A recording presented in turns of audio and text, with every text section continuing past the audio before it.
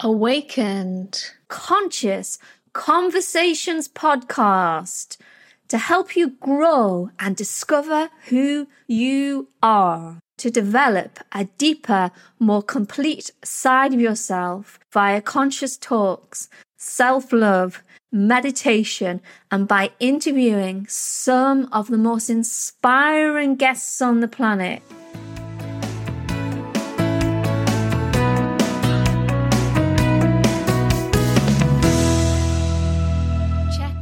shamanichealings.earth for more information. Well, hello, dear listeners, and welcome to Awakened Conscious Conversations podcast as we make it towards the end of the year.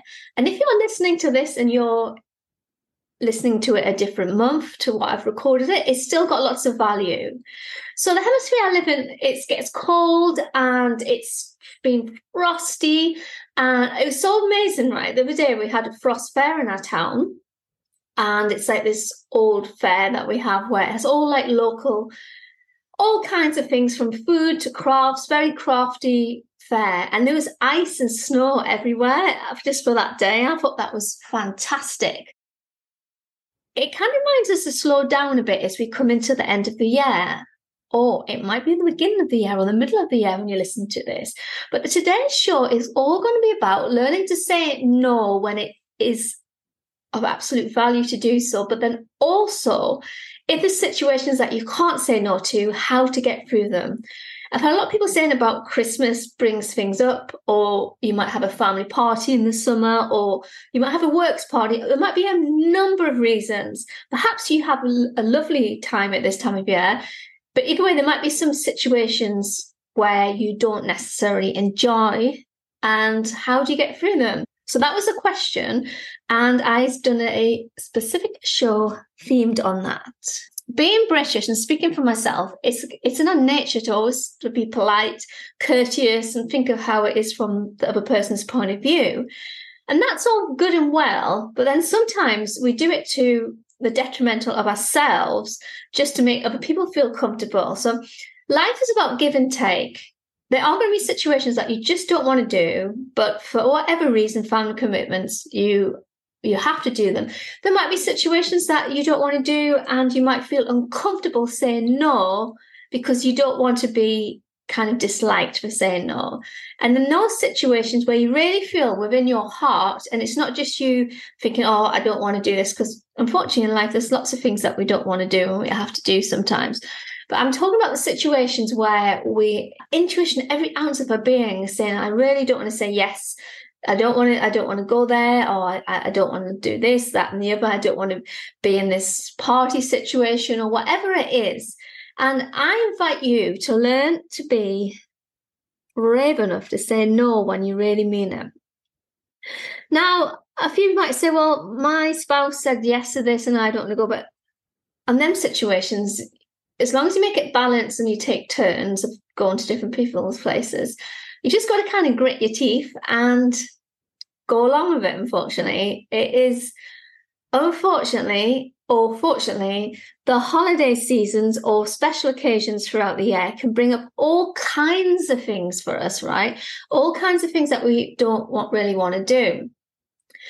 I guess I was trying to think about, and I guess it's when you're in a situation where there's people that you've got history with, you like, but you've not necessarily got anything in common with them, or you've had a busy year and you just want to relax and kind of not have to worry about kind of chatting and speaking to people, or perhaps you really want to go and chat and speak to people, but then there might be some people there that you don't want to see. So we'll cover that as well. So if it's a situation where you don't want to go, but it's just because you're thinking, I don't really fancy that, but it's a family thing, then I'm afraid so 9 times out of 10, you're going to have to go. But it's a situation where you're around either friends or family, and there's some people there that are mentally going to kind of get to you, then I think you're within your right to say no and don't go. The trouble is, it's having the courage to say no to people, because we kind of find that difficult and we don't want to rock the boat, as the saying goes. We want to kind of keep the peace.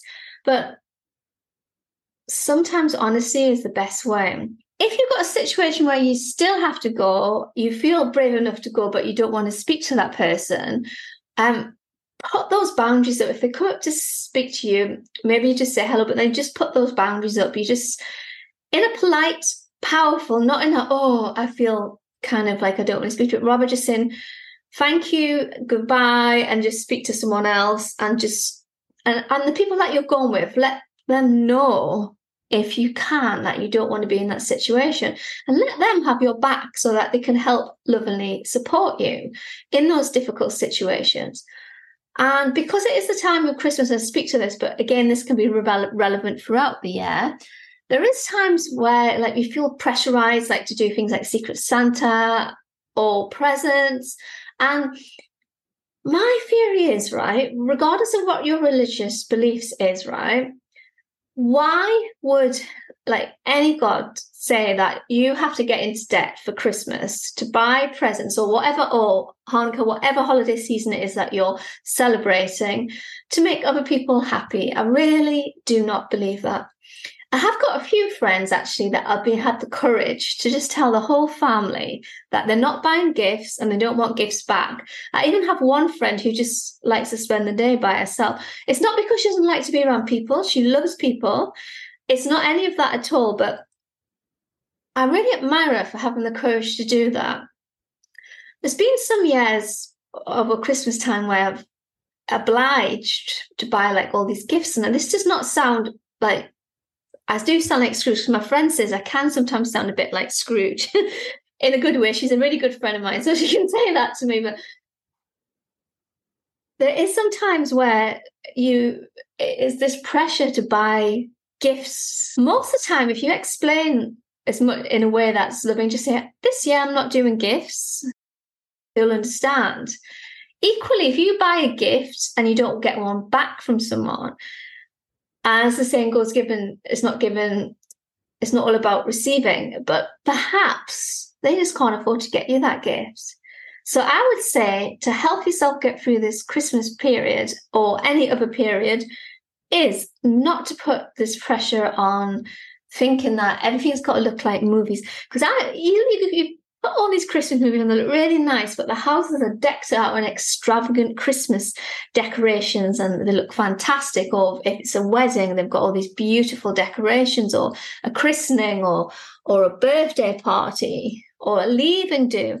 And then I'll touch briefly on weddings, but then if someone's getting married, there's a pressure sometimes to feel like you have to buy all these gifts, which of course you want to buy a newlywed a gift, but do one that's in reason for your budget. Do not let people pressurize you into spending more money than what you need. And this isn't coming from a place of lack. This is coming in a place of abundance where actually you see money as flow and stuff like that, but you've also got your eye on the short term as well as the long term, thinking, actually, for my budget this month, I can afford to spend this, and this is what I'm going to spend. And even if this other person spends this much, I'm just going to spend this much. And that's how I feel comfortable. And some more further tips on this matter is that perhaps you are struggling to get some money together. I've realized, right, people can have a really high paid job or a really low paid job. And sometimes it's how well you manage the money, and also how many outgoings that you have and the pressure that you have to spend things. So that was what I wanted to touch on the first part of this podcast. And next for the second part of the podcast is, how can you keep your cool, your kind of like yourself amidst all this scurry? Because I find at this time of year, everyone's rushing to get everything done, and it's as if the world's going to end on like the 24th, 25th of December, and there's this immense amount of pressure to keep going. You want to get your desk cleared if you work in an office job, or you've got clients booked in if you work in some sort of different field. And it's like go. And before you know it, you're sitting down. I'm just kind of painting a picture here, so bear with me, dear listeners. You're sitting down on the eve of whatever event it is, absolutely exhausted, frazzled. And then what happens the next day? You see a relative and they go, oh, you look tired. And it is because you are tired. Maybe this scenario has never happened to you, so just bear with me.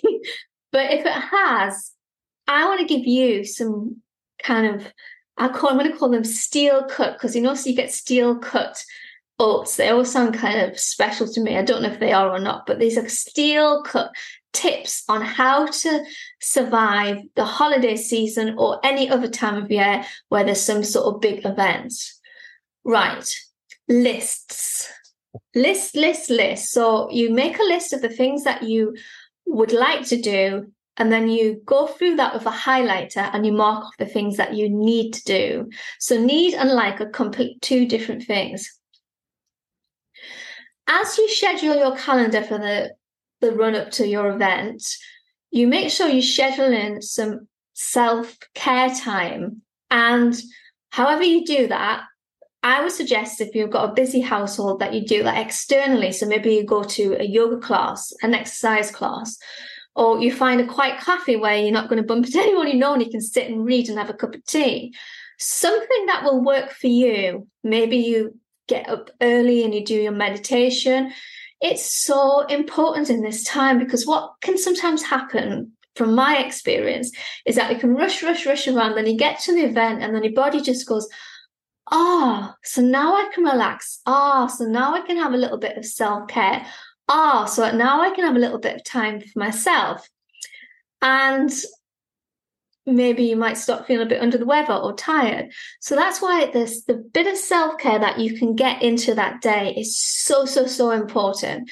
So get your diaries out, your notebooks, schedule in some self-care. It doesn't have to be like hours long if you've got a busy schedule, but please, and above all things, schedule in some time to at least have some good meals during the week that are healthy, wholesome, full of vitamins. Make sure you drink water. Make sure you get enough sleep. Might not always be achievable, I know, if you've got young children or you're caring for someone, but as much as you possibly can. Can you indulge and buy yourself like a nice bubble bath and have a nice relaxing bath? These are all kind of things that you can do within this season. So I'm just showing things from a certain point of view. I would be very interested to hear what bothers you about the run-up to a big event like Christmas, Hanukkah, wedding, birthday, etc. And how do you navigate through them? Because remember, when we share our knowledge, we help other people. And I think wisdom is implied knowledge. So we can all read books and think, this, and this. But it's when you've applied something and you found it's worked for you, that's when I think there's a value for other people. So I'd be very, very interested to hear about that. So next week, we have some fantastic guests lined up on the show. And I would love you to listen in. And if you like the show, as always, please share. It really helps. Helps a lot. But as always, here is a non-frazzle pre-big event meditation to help you find yourself. As promised, here is your meditation inspired by today's show. Top tips for the meditation is either sit nice and cross-legged on the floor with a nice straight back. Always nice to sit on a block or a cushion. Or if that's not available for you, you sit in a chair with the back nice and straight. The important thing is you're not slouching. And if you're doing something that requires your concentration, all you need to do is just pause this and you can reconvene the meditation at a time that is good for you. If you're doing the meditation, let's begin. So as you close your eyes and you breathe, imagine the breath is the most precious substance there is. So as you inhale, it feels like the elixir of life. And as you exhale, it feels as if you let go of anything that doesn't serve you, but it let goes without a fight. And as you inhale, you expand. As you exhale, you let go. You feel as if you suddenly tapped into your natural flow. All the things that you have to do can wait for these few minutes as we dive deep into our own self-care. What is self-care but moments of peace? So as you breathe in and out through your nostrils with ease, try to use the whole of the lung capacity, but try not to force. Try to be gentle and kind to yourself. Slow and kind, deep and even. And just think every moment I'm observing my breath. I'm observing my breath. I'm observing my inhalation. I'm observing my exhalation. And this natural rhythm flow, like the ocean upon the beach, with inhalation, exhalation in this beautiful rhythm. And just continue for a few moments like this.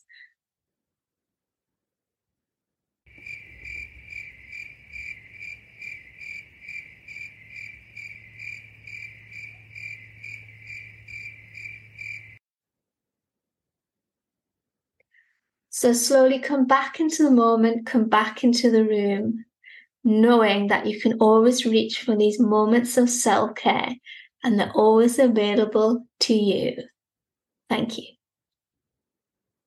So thank you so much, dear listeners, for taking the time to listen and support our show today. And if you want any more information on what we have to offer, check out shamanichealings.earth for more information.